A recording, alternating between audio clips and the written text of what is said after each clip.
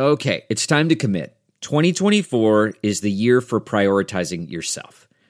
Begin your new smile journey with Byte, and you could start seeing results in just 2 to 3 weeks. Just order your at-home impression kit today for only $14.95 at Byte.com. Byte clear liners are doctor-directed and delivered to your door.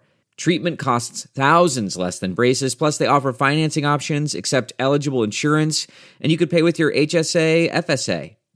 Get 80% off your impression kit when you use code WONDERY at Byte.com. That's BYTE.com. Start your confidence journey today with Byte. Delve into the shadows of the mind with Sleeping Dogs, a gripping murder mystery starring Academy Award winner Russell Crowe. Now available on digital. Crowe portrays an ex-homicide detective unraveling a brutal murder he can't recall. Uncovering secrets from his past, he learns a chilling truth. It's best to let sleeping dogs lie. Visit sleepingdogsmovie.com/Wondery to watch Sleeping Dogs, now on digital. That's sleepingdogsmovie.com/Wondery. It seems clear that China wants to get the actual advantages of a digital currency before anyone else. In other words, they believe that there are actual feature advantages to this type of digital currency that will cause some number of people to switch their behavior to a Chinese digital currency rather than one of these other global reserve currencies. That thesis is, of course, yet to be tested, but I think that it's hard to see how this is anything other than an attempt to pry away percentage of reserve currency status from the dollar and from the euro. Welcome back to The Breakdown with me, NLW. It's a daily podcast on macro, Bitcoin, and the big picture power shifts remaking our world. The Breakdown is sponsored by Crypto.com, Bitstamp, and Nexo.io, and produced and distributed by CoinDesk. What's going on, guys? It is Monday, September 14th, and today we are talking about the vicious business of geopolitical competition. First, however, let's do the brief. It is something of a crypto day on the brief, so first up, let's look at trading volume. Crypto trading volume saw its biggest month-over-month increase between July and August since February of 2018. Volume grew 75% from 108.3 billion in July to 191.2 billion in August. Now, this is just spot volume, and there is a huge amount of focus right now on derivatives as well, so it may even be understating the real activity.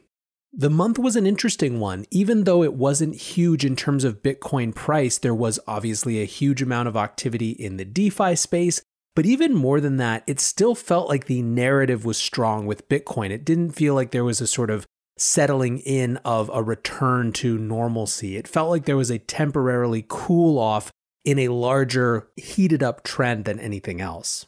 That may be what we're seeing and what was reflected in these numbers. Speaking of DeFi, since I covered this on the weekly recap, next up on the brief, let's take a quick look at the Uniswap SushiSwap TVL battle. I went through the whole saga on Saturday if you want to listen to that, but basically my TLDR is that this is a vicious competition that's all about incentives, and that reflects the larger state of competition in the context of open source protocols. When you rip out IP, all you have left are incentives and eventually maybe network effects, but right now incentives are beating the pants off of network effects. The latest in that incentive competition is that block rewards for liquidity providers on SushiSwap dropped from 1,000 tokens to 100 tokens. This was completely planned after the migration of the 800 billion that we saw last week. But still, total value locked in Sushi fell from 1.46 billion to 885 million. In the same period, meanwhile, Uniswap volume locked increased to 955 million. In their analysis of the episode, CoinDesk said the drop suggests a significant number of LPs were primarily motivated by maximizing their Sushi holdings rather than by supporting an ostensibly more decentralized alternative. To which I say, yeah, duh. This is exactly what I was getting at on my Saturday episode, is that this is a competition that's entirely about incentives. And because of that, I wouldn't take this as some ha-ha moment for SushiSwap. Instead, I would take it as a welcome to the Thunderdome moment for the industry as a whole. Liquidity providers in the context of decentralized finance are somewhere between mercenaries and degenerate gamblers, and that is not an insult, by the way, but it is the reality of this space right now. Naval Ravikant even weighed in on this on Twitter on Saturday, saying the next big wave in DeFi starts when Wall Street figures out that crypto has built a better casino. His point, of course, is that this is a crazy financial playground, and we should expect more craziness to come. Last up on the brief today, one more note on DeFi and its competition with centralized networks. Coinbase has a rough track record with the Apple App Store. Their first ever app was removed less than a month after launching in 2013. And last December, Brian Armstrong, CEO of Coinbase, commented on a Reddit post about Apple iOS issues, writing that, quote, Apple seems to be eliminating usage of dApps from the App Store. Well, on Friday, Brian came back to Twitter to talk a little bit more about this. He wrote, in the wake of other companies struggling with Apple's App Store restrictions, I want to share a bit about Coinbase's own struggle here. Many companies are reluctant to speak out on these topics for fear of retaliation, but I feel like we need to continue the dialogue in the open. We've tried discussing this through regular channels with Apple, and I reached out directly to leadership to request a dialogue, but we seem to be at a dead end. Here is the issue. Apple has told us we cannot add the following functionality in our iOS apps. 1, the ability to earn money using cryptocurrency, and 2, the ability to access decentralized finance apps. Why would Apple want to prevent people from earning money during a recession? They seem to be not okay with it if it uses cryptocurrency. I'm not sure why. This is what our Coinbase Earn product does. We sometimes end up in bizarre negotiations with them, modifying the product and asking users to jump through hoops, do a task on mobile, then move to the web to claim your reward, to comply with their guidelines. This creates a worse experience for Apple and Coinbase customers. In addition to earning, they have told us we cannot provide a list of decentralized apps, which are really just websites, to users on iOS. DeFi and dApps are a major area of innovation in financial services that has seen rapid growth lately. They let people get access to a global credit market to get a loan or earn interest, for instance. There are many unbanked and underbanked people in the world who have no ability to get a loan to buy a home or start a business, so this kind of technology has enormous potential to improve the world over time, even if it is still early days. So why is Apple making it more difficult for iOS customers to use DeFi apps? They've told us, quote, your app offers cryptocurrency transactions and non-embedded software within the app, which is not appropriate for the App Store. dApps or DeFi apps are fundamentally just websites you can access through any browser. So Apple is essentially saying you can't provide users with a list of websites they can go visit through an app. I feel like Apple customers should be made aware. The crypto apps you use on iOS are not missing some features you want because the teams haven't gotten to them. Those features are being censored by Apple. I greatly admire Apple as a company and think they build amazing products. But their restrictions on the App Store, in particular around cryptocurrency, are not defensible in my view, and they are holding back progress in the world. Apple also has a conflict of interest in applying these App Store restrictions. While they are ostensibly designed to protect customers, it increasingly looks like they are protecting Apple from competition. Forcing users to use the App Store instead of dApps or websites, or iApp instead of crypto payments, reminds me of what Microsoft did back in the day, forcing users to use IE if you were on Windows, which led to all of their antitrust issues. Apple, it's time to stop stifling innovation in cryptocurrency. We would like to work with you productively on this. Someday, cryptocurrency could even be integrated into iApp and give people in emerging markets better access to the financial system globally. Remember that small group of enthusiasts and misfits at the Homebrew Computer Club who saw a glimpse of the future in the Apple II? Big ideas sometimes start off looking like toys.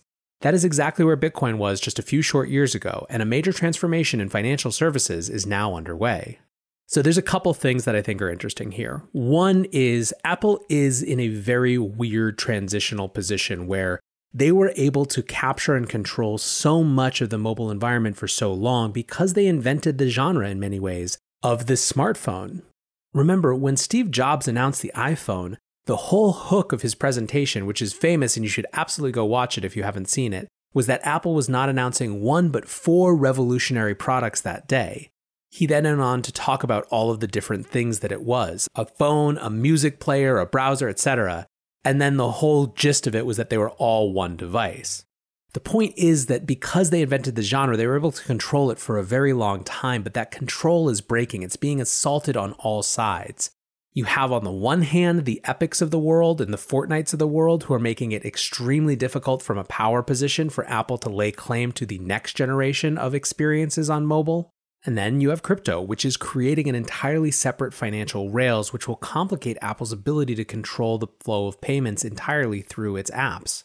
I think this is interesting because it's reflective of a much larger transitional battle that's likely to play out between centralized services and the new competitors, both centralized and decentralized, that undermine their ability to control. That's likely to play out a lot over the next few years. Speaking of competition, however, let's shift to our main discussion, the business of geopolitical competition. So I want to talk about 3 types of geopolitical competition that have business relations. One is tech competition, a second is cultural competition, and a third is currency competition. Tech competition is, of course, the issue that inspired this particular show today, and that has to do with TikTok and Oracle. Oracle has been said to win the bidding for TikTok and will be announced as their trusted tech partner for the US. For those of you who haven't been paying attention, TikTok is one of the most popular apps in the world. It has something like 100 million downloads in the US alone, and for months, President Trump and his team have been pressuring a sale of the asset, or alternatively, a ban on US soil. For much of that time, Microsoft has been in the lead, but a couple of weeks ago, Oracle moved in a big way, in part because of a couple of investors in ByteDance, which is the Chinese parent company of TikTok, that wanted to get a piece for themselves and saw their opportunity to do so if an Oracle sale was the winning bid. So the next step from here is that the White House and the Committee on Foreign Investment in the US has to actually approve the deal. The White House has confirmed that they've received the bid, but we don't know exactly what will happen next.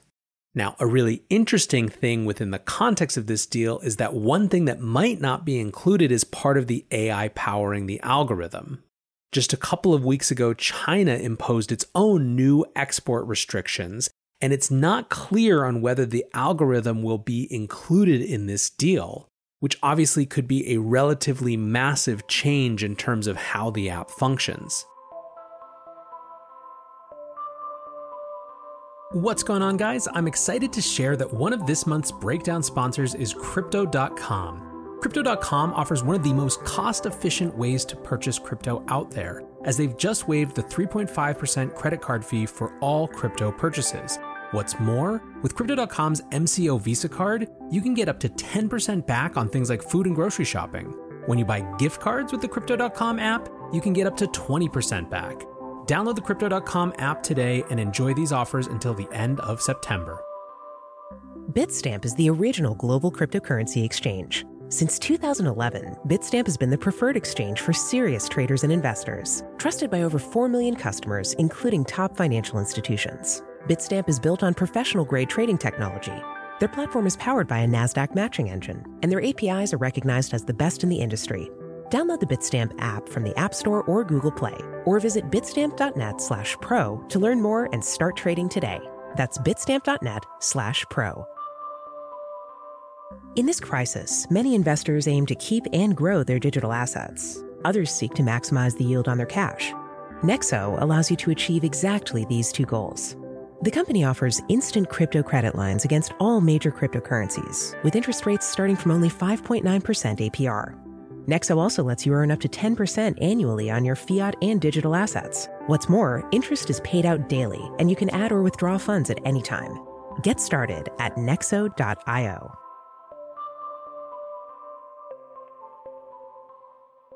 It must be said that the competitors for this deal are a bunch of weird old duffers relative to what you would imagine when it comes to a hot new social app. You had Microsoft, Oracle, and even Walmart was kicking around for a while. For Microsoft, they wanted that algorithm, and they had this very ambitious plan of having this be a consumer-facing entree for a brand, for a company that has largely ignored consumers to instead focus on a corporate audience. It's said that Microsoft was also particularly interested in data on the young female audience of TikTok as well. Oracle seems to have wanted to get its hands on this as a way to help kickstart its cloud computing business, which is far behind Microsoft and AWS. And of course, when it comes to this main topic, this idea of geopolitical competition, a lot of what matters here is the precedent. There is precedent, of course, for the US government nixing deals because of national security concerns. In fact, that's a key part of what the Committee on Foreign Investment is supposed to do. This level of engagement, however, and President Trump's argument that the US should get a piece of the sale is completely without precedent. And it shows the degree to which tech is becoming a geopolitical football. We've seen this over the past couple of years with the incredible pressure that the US is putting on allies to block China 5G. And this feels to me like the beginning, certainly not the end, of the tech business being, like I said, a geopolitical football.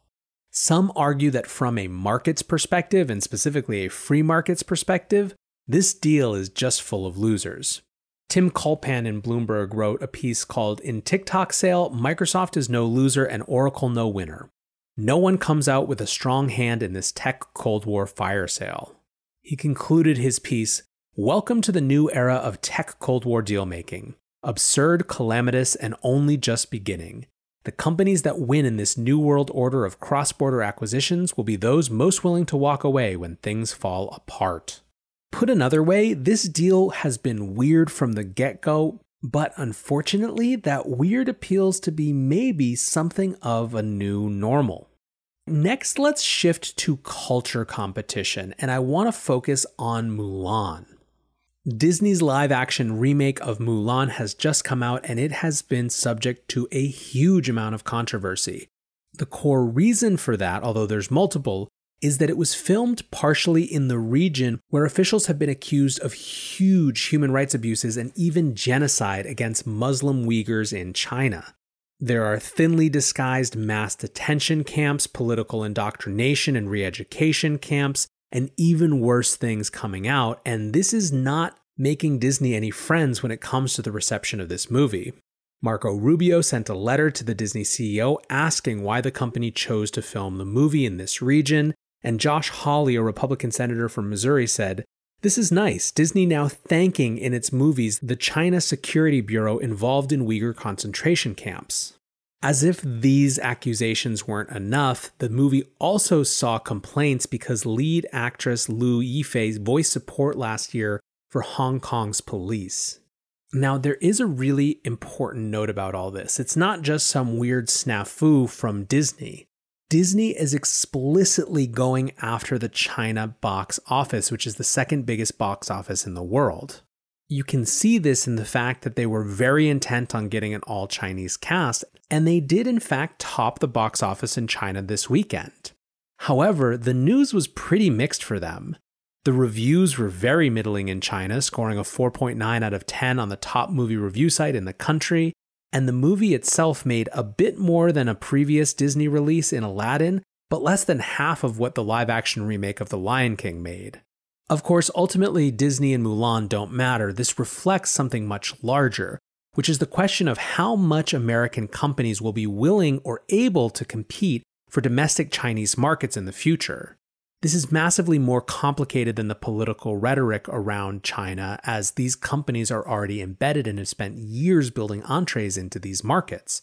They're not likely to just turn and vacate them right away. This is where you could see some pushback from American business on the idea of a new Cold War. At the same time, there are also lines, and it certainly seems to many that the Uyghur concentration camps are one of those lines. As we figure out really what this whole unwinding and unbundling of the relationship between the US and China is, there are going to be these types of dimensions that cross-cut both business and culture. Finally, I want to talk about one other type of geopolitical competition, which is currency competition.